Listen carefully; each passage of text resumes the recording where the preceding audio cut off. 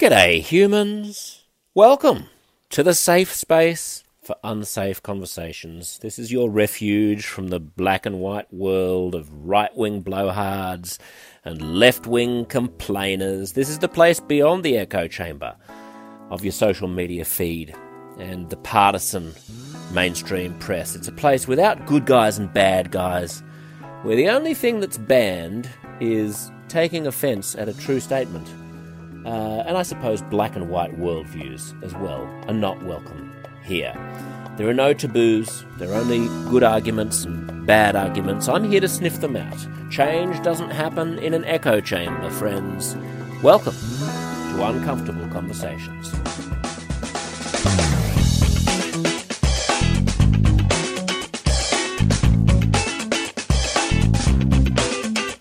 Today on the show, have you ever taken a mind-altering substance, especially an illicit one?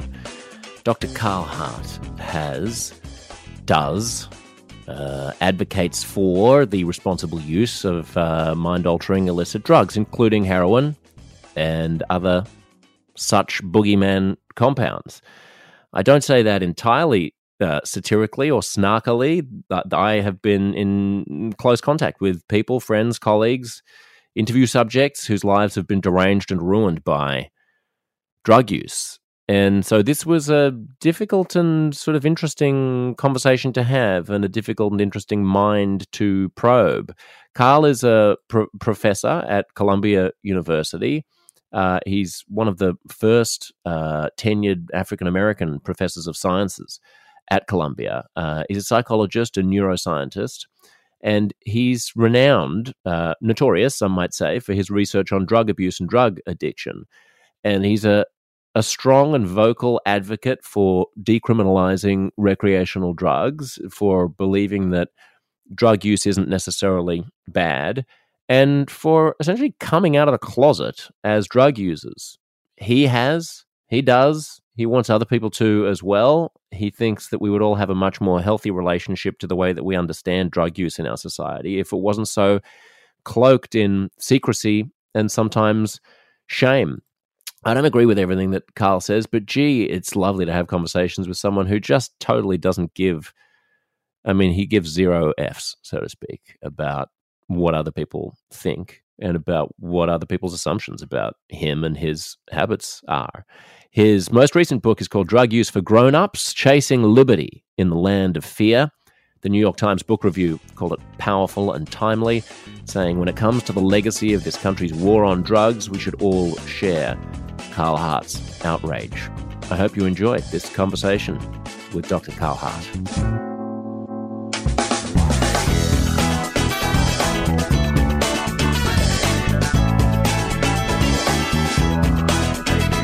Sorry about that. I forced liquid. Oh, no. Yeah. Oh, man. How did you do it? I'm getting old. I was working out, and it's embarrassing, actually. You know, I dropped weights on me, and my wife had to come rescue me. Oh, oh no! I know. Just between you and me, you know. Just stuck there with your hand under a weight. Yeah. Ugh. My mum actually just had a fall. It's been pouring with rain across the east coast of Australia. There are huge floods, and she had the great idea of going outside and walking to the chemist by herself, and fell over and fractured her shoulder. So it's happening all over the place. Yeah, man. I'm sorry to hear that. I hope she's okay. She's fine, but my dad's getting Alzheimer's, so she already has he's fine. He's he's at the early stages, so he's sort of still he still knows what's going on, but it makes life difficult for her where she already has to take care of him all the time. Now she has to do it one-handed for 6 weeks. I'm interested to begin with in what the past couple of years have been like for you. What's the pandemic been like? Where have you been? The past couple of years, what has that been like? Wow.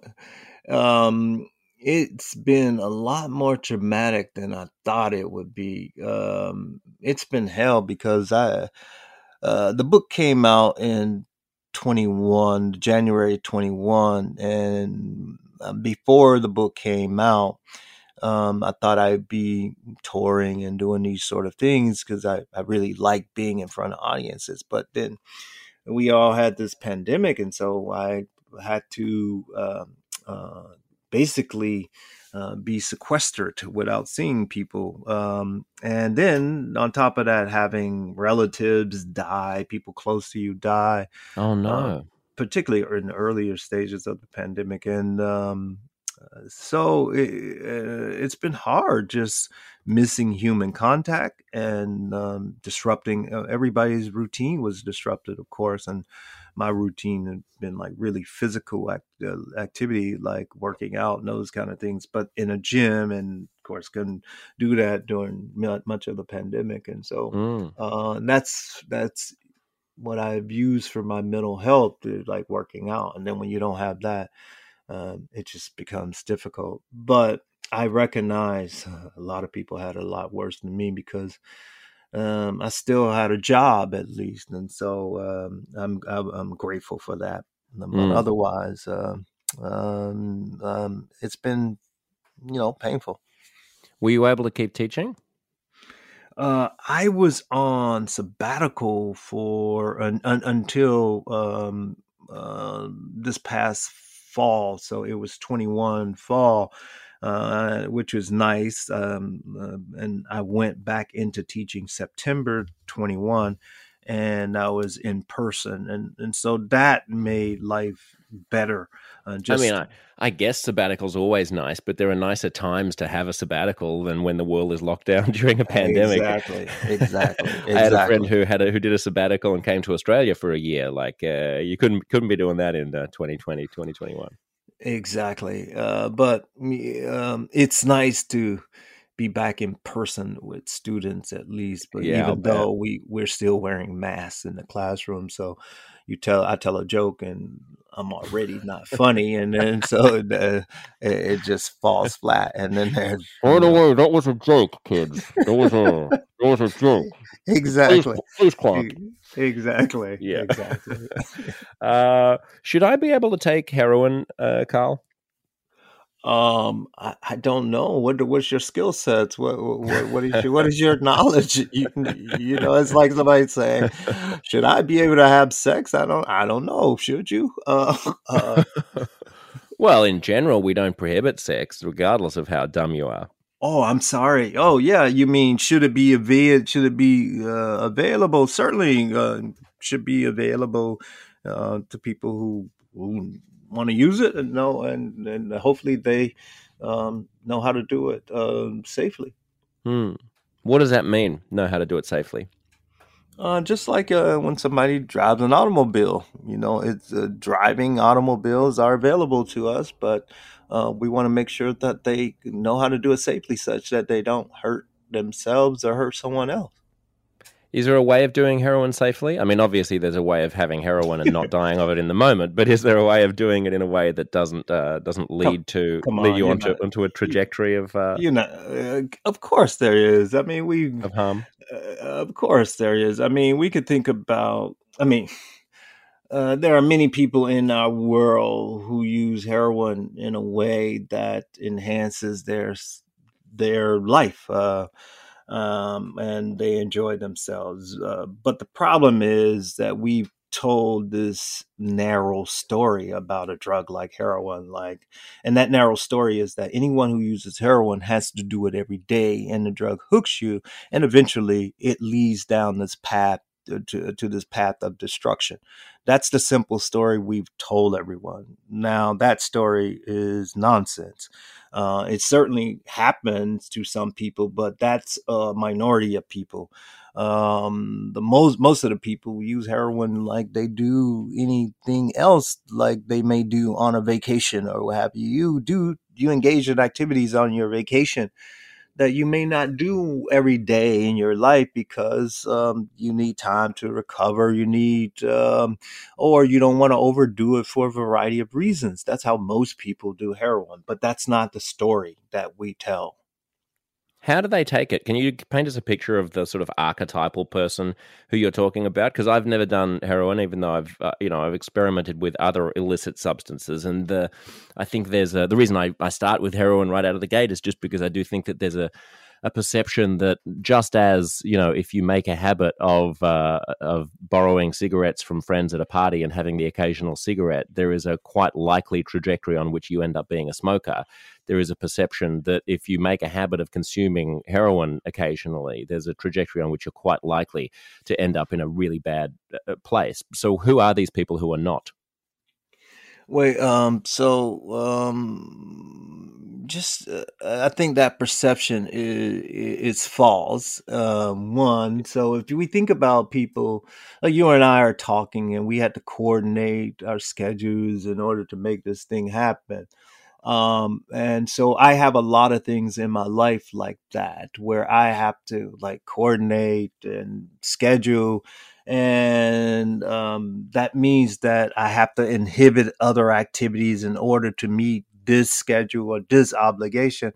Now, people who do this routinely in their life, now, if you add heroin to the mix or anything else, they'll just schedule time to include it just like any other activity. That's the normal trajectory of a heroin user, an alcohol user, a cocaine user, an MDMA user, any user. So we want to start with reality first. Too often these conversations starts and deals exclusively in mythology that's been presented in film, in popular culture, in popular media, but that's not reality. And I'm 55 years old now, and I really am tired of dealing with these sort of mythologies and fantasies that have no grounds in or limited grounds or in evidence or in limited foundations in reality.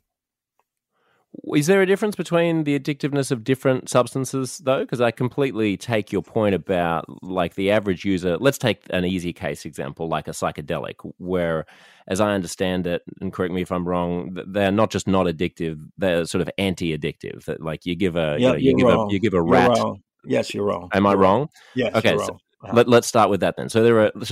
I'll just articulate where I was sort of going with that, which is I can certainly imagine that people who like to take magic mushrooms occasionally will take them occasionally, but there is no subsequent physiological draw that is drawing them back to them in a habit forming way, that the way that they would be towards nicotine or the way that they would be towards opioids. Is that wrong? Okay, the first thing I like to do, man, make sure everybody reads my book, Drug Use for Grown-Ups, because I'm tired of having these conversations. I'm Yeah, but really this tired is a of good way to reach people who haven't read the book. yeah, no, I know, but please understand, I'm 55. I've been studying drugs for 30 years, and I'm trying to live like an adult and enjoy my life. And I don't, it's like saying, you're a college professor, but we need you to teach children how to add. We need you to teach 2 plus 2. It's maddening. So please understand that these low level conversations, they wear on my soul, and Well, we they appreciate you taking time to yeah rehash. yeah. So you just need to understand that I'm a person, Yeah. and people forget that sometimes. All right, so let's think about this sort of physically addictive nonsense that people talk about. Think about anybody who takes an antidepressant every day for their mental health, and it works, and they're able to live their life in a manner that that satisfies them.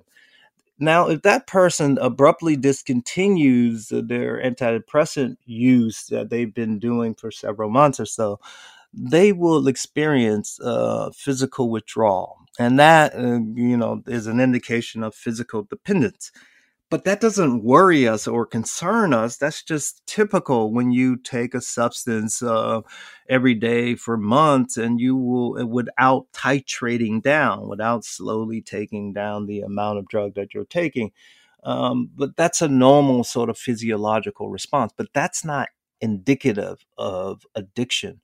Addiction is defined medically by this thing where you have psychosocial disruptions, where the person is not meeting their obligations like work or family obligations or other obligations that are important to them.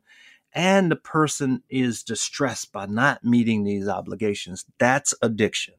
You might have some withdrawal, but that's not a requirement.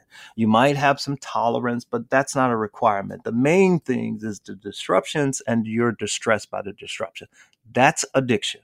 Mm. So if we start there and we think about like people, the sacred cow now, the psychedelics, we think about psychedelics. Certainly, people can experience addiction with psychedelics, but the vast majority of people never do. The same is true with the vast majority of people who take something like amphetamine or even cocaine or those drugs, or even heroin. The vast majority of people who do these drugs don't become addicted, but there are some who do become addicted. And we can talk about the minority who become addicted if we like, but the point is that if the vast majority of people don't become addicted, then you can't blame the drug for addiction. You have to look elsewhere. So let's talk about instead of calling it addiction, then let's just clarify, and then we can move on to the legal components of this, which may be more interesting to you than rehashing common misconceptions about addiction and dependency. Let's just talk about the waning effect of drugs, because there's a phenomenon that people will be familiar with that I've reported on a lot when I've spoken to like ex-meth addicts that I've experienced in my own life with people close to me who've been alcoholics or smokers. There's this phenomenon of like the first cigarette gives you a big head rush. So, the subsequent ones you kind of want because it gives you this little high feeling. But gradually that high feeling gets replaced by just sort of vague itchiness about wanting another cigarette, and you're not entirely sure why. And that is something that I've seen mapped onto friends who've become compulsive users of meth or ice, where it starts out feeling really, really great, but the 100th time that they're doing it, they're not so much doing it because it feels great. They're sort of doing it, but they're not entirely sure why, but they kind of feel the need to do it. And it's obvious from the outside that this is some sort of a compulsion that's no longer giving them the reward that they originally got from the high. What's going on there? You don't have to call it addiction, but what is it? Well, I mean, it's certainly true that people can experience. I mean, they experience this thing we call tolerance, where you will take, you need more of the drug than you initially had taken in order to experience the sort of desired effect, whatever that might be. That's just tolerance, and that's a normal pharmacological response. If that's what they mean, that certainly happens. That certainly can happen with repeated use. You get tolerance, and so many people who are experienced at using any drug, including alcohol, you just simply take drug holidays. You take breaks. I mean, most people do. They don't take drugs on a daily basis. Most people, you don't drink alcohol on a daily basis, although some do, but most don't. And but if you do, it's a real simple thing to deal with. Just take drug holidays. Hmm. Why have we gotten to a situation then where some drugs, like the antidepressants you were just talking about, are not only legal but advertised and profitable, and others are, so illegal that you can lose your whole life and be locked in a cage for the rest of your life for selling them? Uh, well, in the U.S., we know, like our drug policy, the first national drug policy happened in 1914, and the motivation for that policy and subsequent policies has always been because the drug use had been associated with an undesired group or undesired groups. And so that's the major motivation for our drug prohibitions in the United States, not pharmacology, but because the drug was associated with these undesired groups. For example, in 1914, when we banned opioid drugs and we banned cocaine, we did so because there were these stories about Chinese Americans, Chinese who had come over to the U.S. to help build the railroads, and they brought with them the habit of smoking opium. And there were a number of American business people who were jealous about the opioid dens that were being run by the Chinese Americans. And so there were lies being spread about how these Chinese were corrupting good white women. And then there were, about the same time, there were lies about how Black American men were engaging in heinous crimes when they took cocaine, like raping white women. And all of these kind of stories contributed to the United States banning those drugs at the federal level. And subsequent drug laws have a tinge of the same sort of spirit when for the reasons for banning these drugs. When you say it has nothing to do with pharmacology, perhaps it didn't originally, but what is the rationale that authorities use now for recategorizing new drugs when they say, all right, well, here's some new compound or some new substance or maybe something that we haven't seen proliferate in our society before, like ayahuasca, which is becoming increasingly popular. Therefore, we're going to try to slot it into one of these, I suppose they think of them as categories of harm in order to meet the punishment to the harm of the drug. What's going on there? Well, so ayahuasca is not new, and the active ingredient certainly has been around forever, DMT, and in the Yeah, U.S. sorry, just as a phenomenon in Western societies where a whole bunch of Brooklyn hipsters get together overnight Yeah, and do it. yeah. So it's been banned in the United States for a number of years, but the tea these days, people are turning a blind eye to some of these psychedelics in many of the states in the U.S. Because, in part, the people who are writing about psychedelics are opinion makers, and they like psychedelics, and so the reputation of psychedelics are being rehabilitated in the United States in large part because of the opinion makers are enjoying a select group of psychedelic drugs, ayahuasca being one of them, psilocybin being another. Then you go to like various cities where they have selectively decriminalized some of these psychedelic drugs, in large part because of the people who have influence in the culture, like that class of drug, and they have separated their class of drug from all other drugs to do this kind of thing we call exceptionalism. How do you define exceptionalism? Well, when you think your drug is somehow unique and special, compare with other drugs. I mean, let's just take psychedelics for example. Like people have now classified MDMA as a psychedelic. MDMA is an amphetamine. You make MDMA by basically modifying the methamphetamine chemical structure. It looks almost identical to methamphetamine, and it has a lot of overlapping effects with methamphetamine. But we don't think of MDMA as an amphetamine because many of the opinion makers like the effects of MDMA. So you move your drug out of that category and call it a psychedelic. We think of something like ketamine. Ketamine they call a psychedelic, but ketamine is made by modifying the PCP structure, and they produce nearly identical effects, except PCP's effects last a little longer. But no one thinks of PCP as a psychedelic, and no one defends PCP, but they defend ketamine.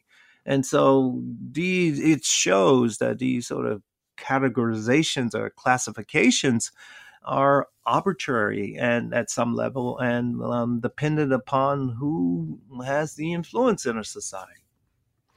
Carl, you mentioned earlier that there's the sort of cliche that we have in the public consciousness that's pushed by the media and pop culture of the kind of drug crazed zombie, the person who's fallen off the cliff, that being an inevitable end to the drug user's life. What in your experience? I want to, because you've had a lot of experience working with drug users, and at Columbia, you've actually done experiments with drug users. Are you able to actually administer drugs to them and see how they respond? Yeah, there are a number of people around the U.S. at least, and also in some other countries where we give these drugs from heroin to MDMA to cocaine, whether it's smokable cocaine, cannabis, methamphetamine, a wide range of drugs. We give these drugs in order to better understand the conditions under which you're most likely to see positive effects versus negative effects. And also to help us better understand, so if people get in trouble with drugs, how to best treat them. So all of this, of course, this information goes into the scientific literature. But the point is that on a daily basis, we give these drugs in some of our most prestigious institutions.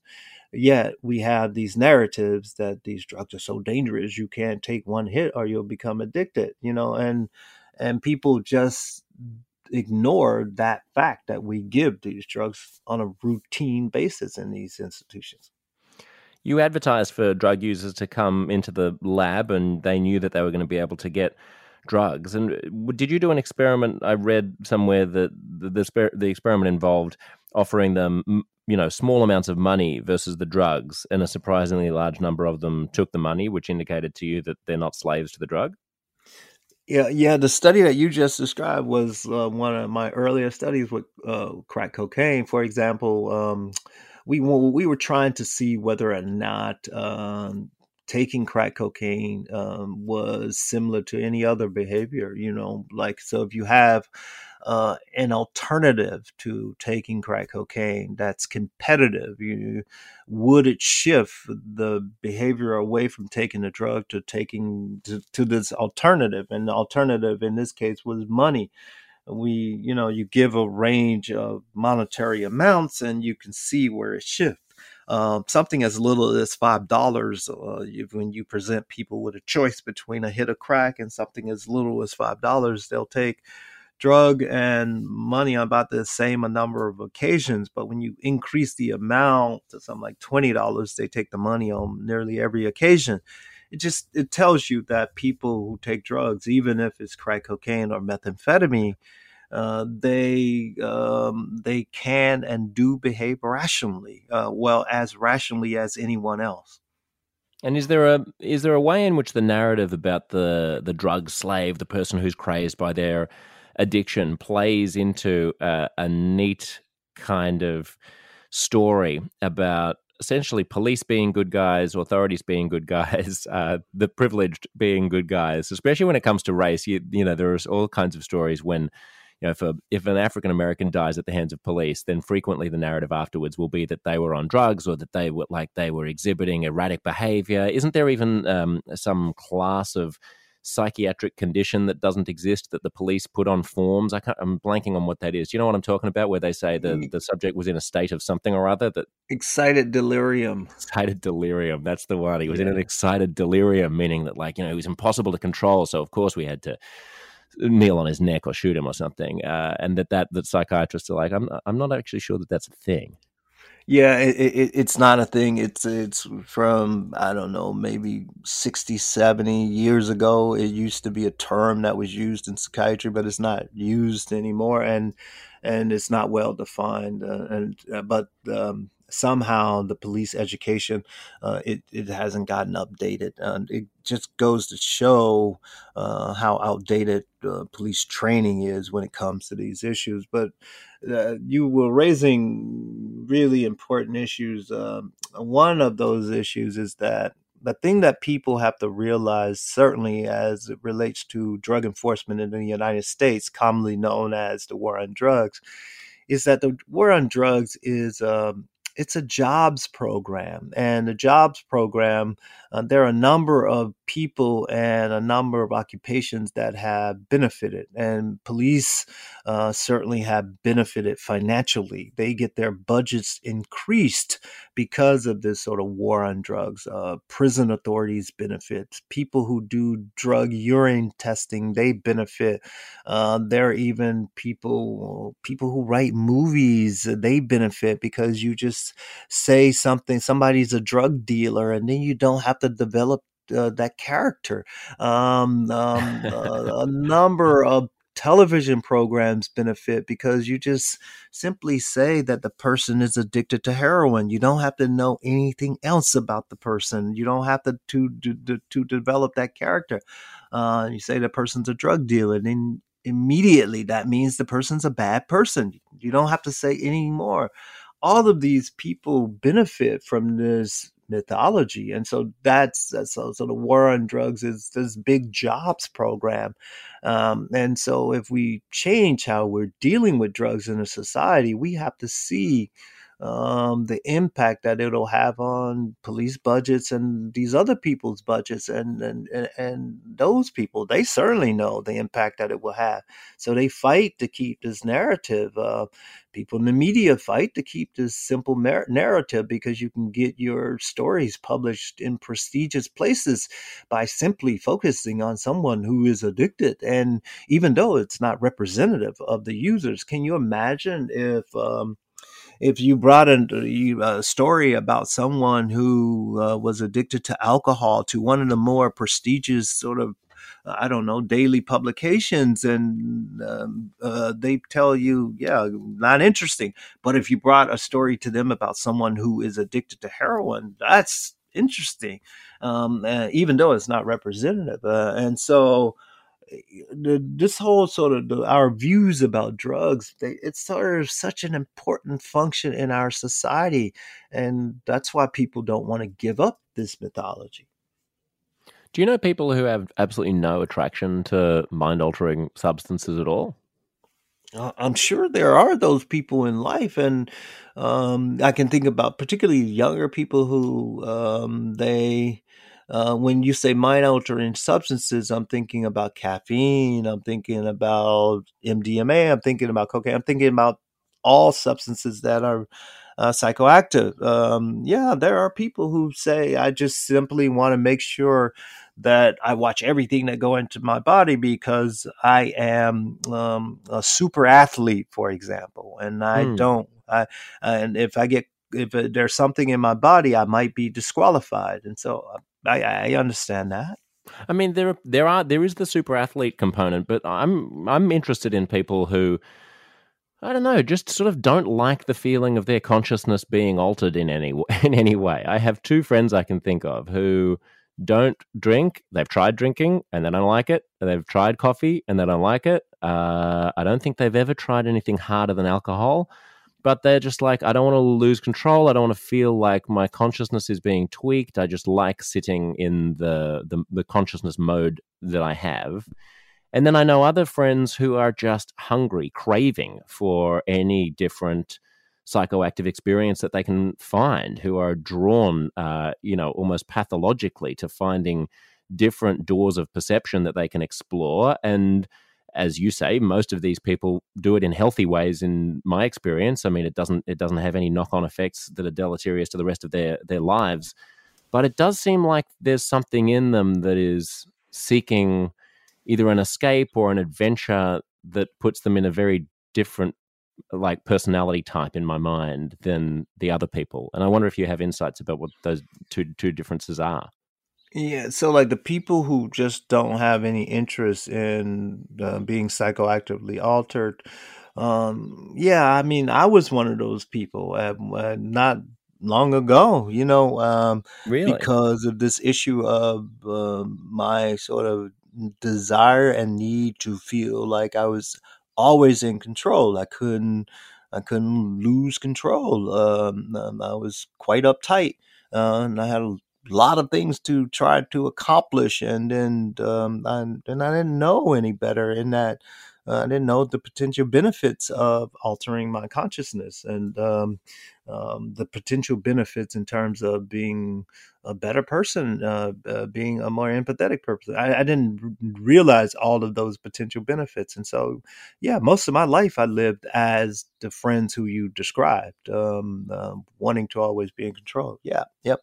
So I get it. I understand that, and that's completely their prerogative, and I think, and I support them in their in their quest. And And Carl, when you say that you used to be quite uptight, how did you get out of being uptight? as you get older, I'm 55 now, and then you start to and then you start to really think about what life is about, and particularly when you have less of it to live. And then you think about the various restrictions that you placed on your behavior. And I try and think, I thought about the rationale for those restrictions, and the ones that didn't make much sense. I changed it. That's all. Just constant introspection, constant checking in on who I am as a person, and constantly checking in on the impact of my behavior on other people. That's all I that and it's always a great sort of exercise, because I continue to grow as a result. Hmm. And when did you start doing drugs? Like most people, I guess, I did a little cannabis, tried cocaine, and in my teen years, a little cannabis, and then early 20 tried cocaine, and then for the next 20, 25 years, almost really nothing besides like a hit of cocaine at a wedding reception or something, or a hit of cannabis at some special occasion. That's about it for like 25 years or so. And then in my 40s, that's when I had accomplished a lot of things and had gotten really good at tempering my behavior, or really good at meeting obligations and that sort of thing. So I really developed a lot of skills, so I was prepared. So I felt prepared to do um, anything basically. And so the more I studied drugs, the more I learned about drugs, more carefully I looked at our research participants, and saw that after they took something like MDMA, they were really having a really good time. And then I wondered, like, damn, why the hell don't I know what that feels like? And then after learning what it like really felt like, it's like, well, why was I waiting all these years to try this? Hmm. And then, so do you use heroin now? That's like saying, do you have sex now? I mean, I, No, it's not, Carl, because almost nobody doesn't have sex. Lots of uh, people don't use heroin. No, so well, okay, it's more like saying, do you do doggy style now? So it's like that's it would be like a sexual position. It's but the society don't recognize that. It's like, of course, I alter my consciousness, and then I use whatever the mood might strike me for that moment, or my significant other for that moment. It's not, it's a deeply personal thing, and it's a thing that's not difficult to understand. But I Well, know we have made this thing seem so, it's kind of salacious how we talk about it in society. So that's why I'm giving you this response, to kind of highlight the ridiculousness of this. no, I get it. I mean, one reason why it's maybe not salacious, but certainly kind of elusive and interesting and intriguing to people like me is that just logistically, it's very difficult for me to even consider experiencing something like heroin, because I just don't even know how I would get it in a way that I would trust it. You know what I mean? So Right. even if I wanted to make that decision, you clearly Great. have access to compounds that I don't. So it's No, not that's a not great. really on the table for That's a me. great point. That's a good. No, that's a different question there. So like that, I mean, because I don't have access. I may have access more than many people, but I live in Well, the you work in a United States. lab that has heroin and cocaine Oh, and things in it. the lab, the drugs in the lab are tightly controlled. I would not ever think about ever taking a drug from the lab or anything like that. We have the tightest controls, and then that would be unethical. I wouldn't do that sort of thing. And also, you have to understand too that I wrote a book about me being a drug user and asking people to get out of the closet. And so that means that I can never break the law as it relates to drugs, because then it's like people would say, "Oh, you see, that person's an addict. He couldn't even control himself." So in the United States, our drug the enforcement of drug laws are so repressive and so restrictive.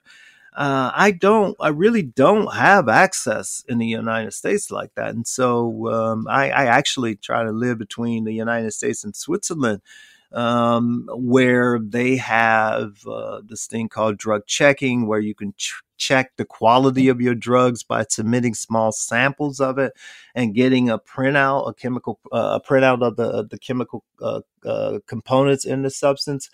So I really don't have that kind of access in the U.S. In the U.S., I don't feel free to really do drugs, because I don't want to ever go afoul of the law, and then to have someone to say, "Oh, you see how irresponsible he is? He's addicted, or he's whatever negative comments they would like to say." I don't want to give people that kind of energy.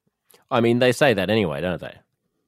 Yeah, some people say that. I mean, with no evidence, but I don't really care about that. That's ridiculous. I mean, but if I am arrested or something like that, and then then that would give them more sort of credence. But what they're saying, when they say that, and they just say it, that's Right. I don't listen to those people. Yeah, so you need to be cautious. I mean, and also I don't have the resources or the level of interest to be flying to Portugal or Switzerland or some jurisdiction where I can partake of these things. It's not that high a priority for me. But Wait, hold on, hold on. Let's be clear. That's not the priority. I mean, to go to Switzerland, like, I'm going to Switzerland to use drugs. No, I go to Switzerland because it's people leave you the hell alone, and they take care of their citizens, and it makes me a better person. So let's be clear about that. Right. No, but I mean, if I were to go, I'm just thinking through the kind of the decision tree, right, that I would face if I wanted to embark, or any Australian or person in a Western democracy that participates in the war on drugs. If we wanted to embark on an adventure, on a mind altering adventure, then the hurdles that are in our way to participate in it are intense. Unless you're talking about basically the things that middle class Australians like to do all the time, which is, I guess, cannabis and MDMA and cocaine, probably. But I mean, even that outside of North America, cocaine is a very, very difficult thing to find in any kind of pure form. I don't know what people are putting up their noses when I see them do it at parties in Australia and much of Western Europe, but by many accounts, it's not very pure cocaine. Do you want to have? Can I get your thoughts about kind of the contamination, I suppose, of these compounds into things that may give people skewed ideas about what they do? Yeah, I don't know. Yeah, but what you're saying about cocaine, that makes sense in terms of not getting high quality cocaine in Australia. But I don't know what people will be cutting it with in a place like Australia. But that's the major concern that I have for me using anything or anybody else. You have to make sure that you actually have what you think you have, because the dangers surrounding drugs have to do mainly with the adulterants and not the drug that people are typically seeking. So, yeah, that's an important point. Mm. And with the expense, I guess. I mean, the fact that drugs are illegal means that at least certain drugs, I mean, just staying on the topic of cocaine in a place like Australia, I just cannot even understand how much money people must flush down the drain or up their nose, rather, on cocaine in Australia, where it's, as I understand it, like 4 or 5 times what it costs in the United States, and probably 1/5 the purity. And I mean, if you're an incredibly high-flying lawyer, then I suppose that's fine, and you can do that recreationally. But I've seen many cases where people lose their income, or they get a divorce, or so all of a sudden they have big child subsidy payments or something like that, and they don't have the income that they used to have, and that then forces them either off cocaine and onto meth or onto something else, and then their lives do spiral out of control. I know that you'll say, well, that's not causal. That could have happened to anyone from anything, but it certainly seems to be more common than not. Well, I'm glad you said that. I know you'll say no. That's because the concern that you raise. I'm not concerned about that. The vast majority of people who use drugs are middle to upper class people. I mean, in the U.S. alone, like this industry is a $1 billion industry, the illicit drug trade, and it couldn't be supported by poor people primarily. It's middle to upper class people, and so those people who are purchasing substances, they have the money, and the ones who, like you described, that person who somehow is having problems and they're still doing drugs. I assure you, those people had problems before their drug use, and so I don't pretend to act like I care about them. I'm worried about the price because I'm worried about these people losing their shirt. That's not where my interests are. I mean, that's my interest is more that the society has restricted access to these things, and as a result, they've made the activity a lot more dangerous because of the potential adulterants, and there's no quality control in terms of the substances. That's what I'm primarily concerned about. And there is, I should add, a big movement in Australia. Well, certainly in the state that I live in New South Wales, to introduce pill testing at festivals and big parties and Mardi Gras and things like that, where you would be able to present your pill, which would usually be ecstasy or MDMA, and have it tested to see whether or not it's going to harm you, and not to be in fear of police when you do that. And then there are some people who say, well, that just encourages and condones drug use. And then there are other people who say this is a way of encouraging drug users to actually interface with health professionals and make sure that they're doing things safely. So I don't even think I need to ask you about that, because it's clear what side of that argument you would come down on. Those people that say that this encourages drug use, just think about those people who said that about condom use. It's the same thing. You hand out condoms when you're trying to prevent sexually transmitted infections. You're encouraging sexual behavior in people who are not married. They said the same sort of thing. It's like saying you give people education, they might use it. Okay. Yeah, right. I completely take all of your criticisms about the caricatures that people make of drug use and drug addicts and addiction. But your critics also say that you sort of have a caricatured Pollyanna vision of what the average drug user is like. I don't know if you know Bertha Madras, who runs the Laboratory of Addiction Neurobiology at McLean Hospital in Massachusetts, and she says that you just ignore the adverse consequences. She writes, the parents, the families, the spouses who've had to live and deal with opioid use disorder, traffic fatalities, workplace errors, absenteeism, workman's compensation, drug-fueled violence, school dropouts, drug-related crimes, and murders. She says you don't want to address those things, do you? Oh my God. Okay, I don't know where to start. So let's start with the workplace, for example. In my sort of career, I've gotten multi-million dollar grants from the National Institute on Drug Abuse, and a couple of those grants was called Drugs in the Workplace, and it focused on drug effects in the workplace. So, and my publications have, we've modeled the workplace where I check out the effects of drugs on work performance and those sort of things. So I have dozens of publications focused on that alone. So Bertha's comment there is just not informed by any evidence. And then her sort of comment about I don't know what happens in communities. I grew up in the place, the hood, as they say in the U.S. In a predominantly Black community where drugs were blamed for many of the problems that we experienced in our community, like high unemployment rates, maybe some crime, and these kind of things. I started studying drugs because of all of these kind of concerns, and so Bertha has never lived in a place like I've lived, and my family still lives in that place, and so her ignorance in that comment is only surpassed by those who actually think that it has some credibility. So I don't know what to say. I mean, my first book, High Price, focused on many of these issues. On my current book, Drug Use for Grownups, deals with try to help people to under how to separate like what's really going on. Let's say with the opioid sort of concern in the United States, when you look at people who die from a drug related death, that's we know that most people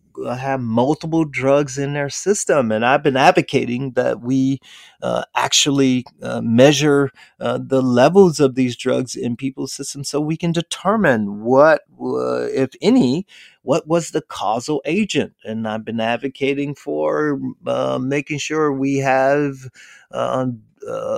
some sort of quality control, that people understand what they're taking so they don't take contaminants that potentially harm them and kill them.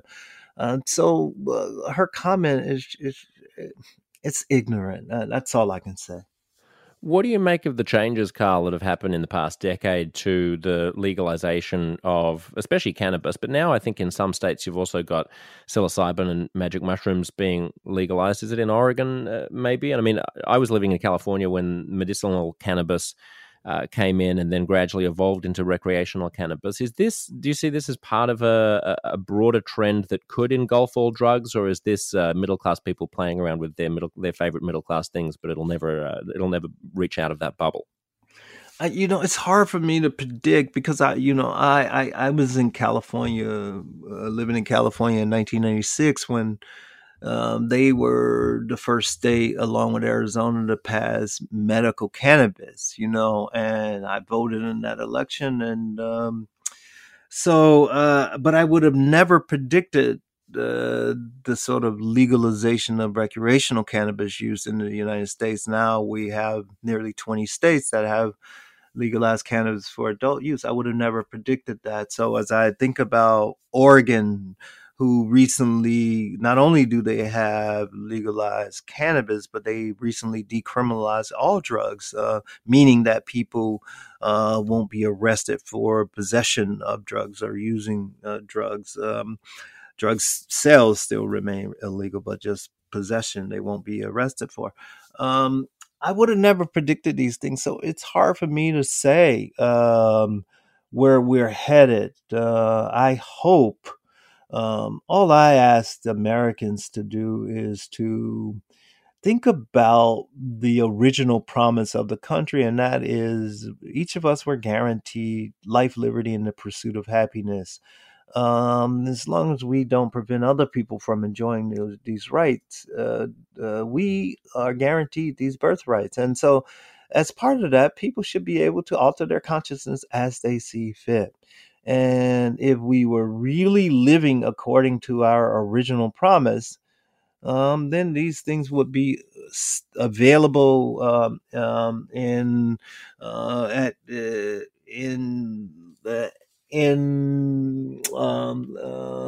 ways that we knew the quality, and in ways that would enhance the safe use of these substances. And so I just ask people to just live up to the original promise. If you just think of that, this all becomes really simple. Mm. A final question about harm, Carl. I did an interview on my radio show with a representative of the police force about there's a rule in Australia where in New South Wales where they can, if they stop you at a random breath test and they do a drug test as well, they can test for drugs that are in your system. I think it's up to 2 weeks that are 2 weeks old. Now, the point of the random drug test on the side of the road was presumably to give police the authority to prevent hazardous driving. But I basically got the the representative of the police force to admit that what they were actually doing was just stopping you for a random drug test, and they didn't actually care. Like I was saying, does it matter even whether or not the person's driving is impaired?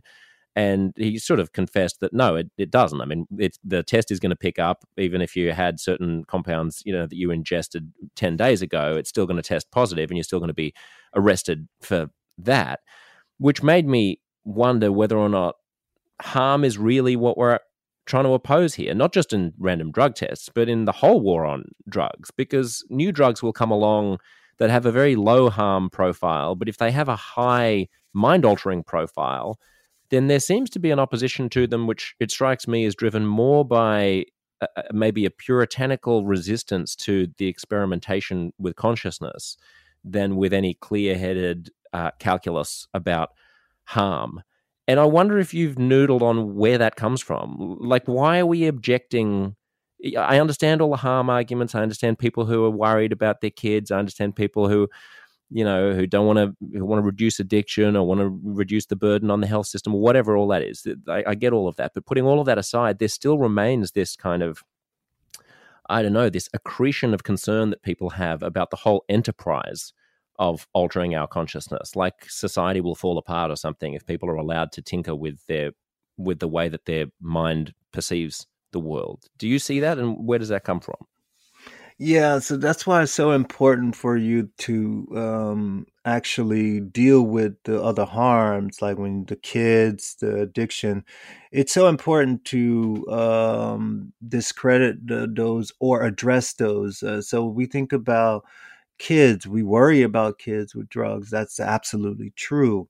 But the drugs we're talking about are for adults. And so like we worry about kids, particularly unmarried kids having sexual behavior or sexual intercourse, but we don't ban sexual intercourse for adults because we're worried about kids.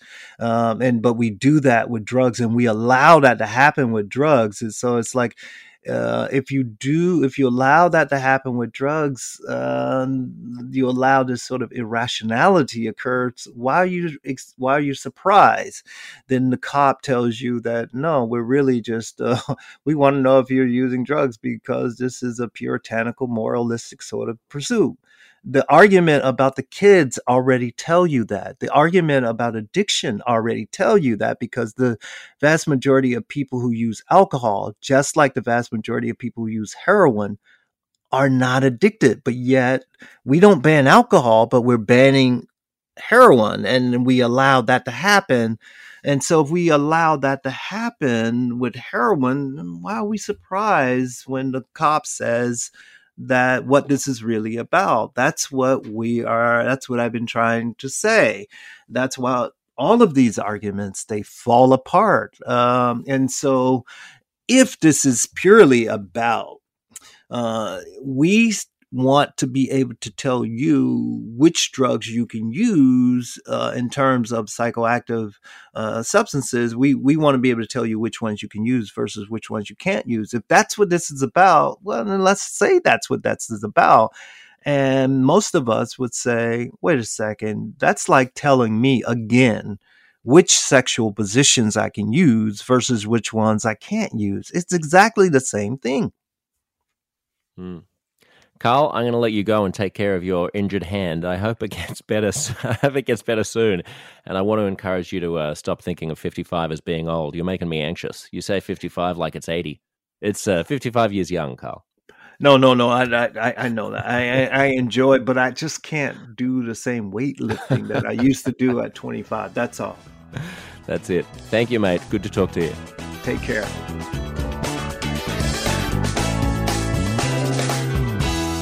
Uncomfortable Conversations is produced by Stefan Postuma.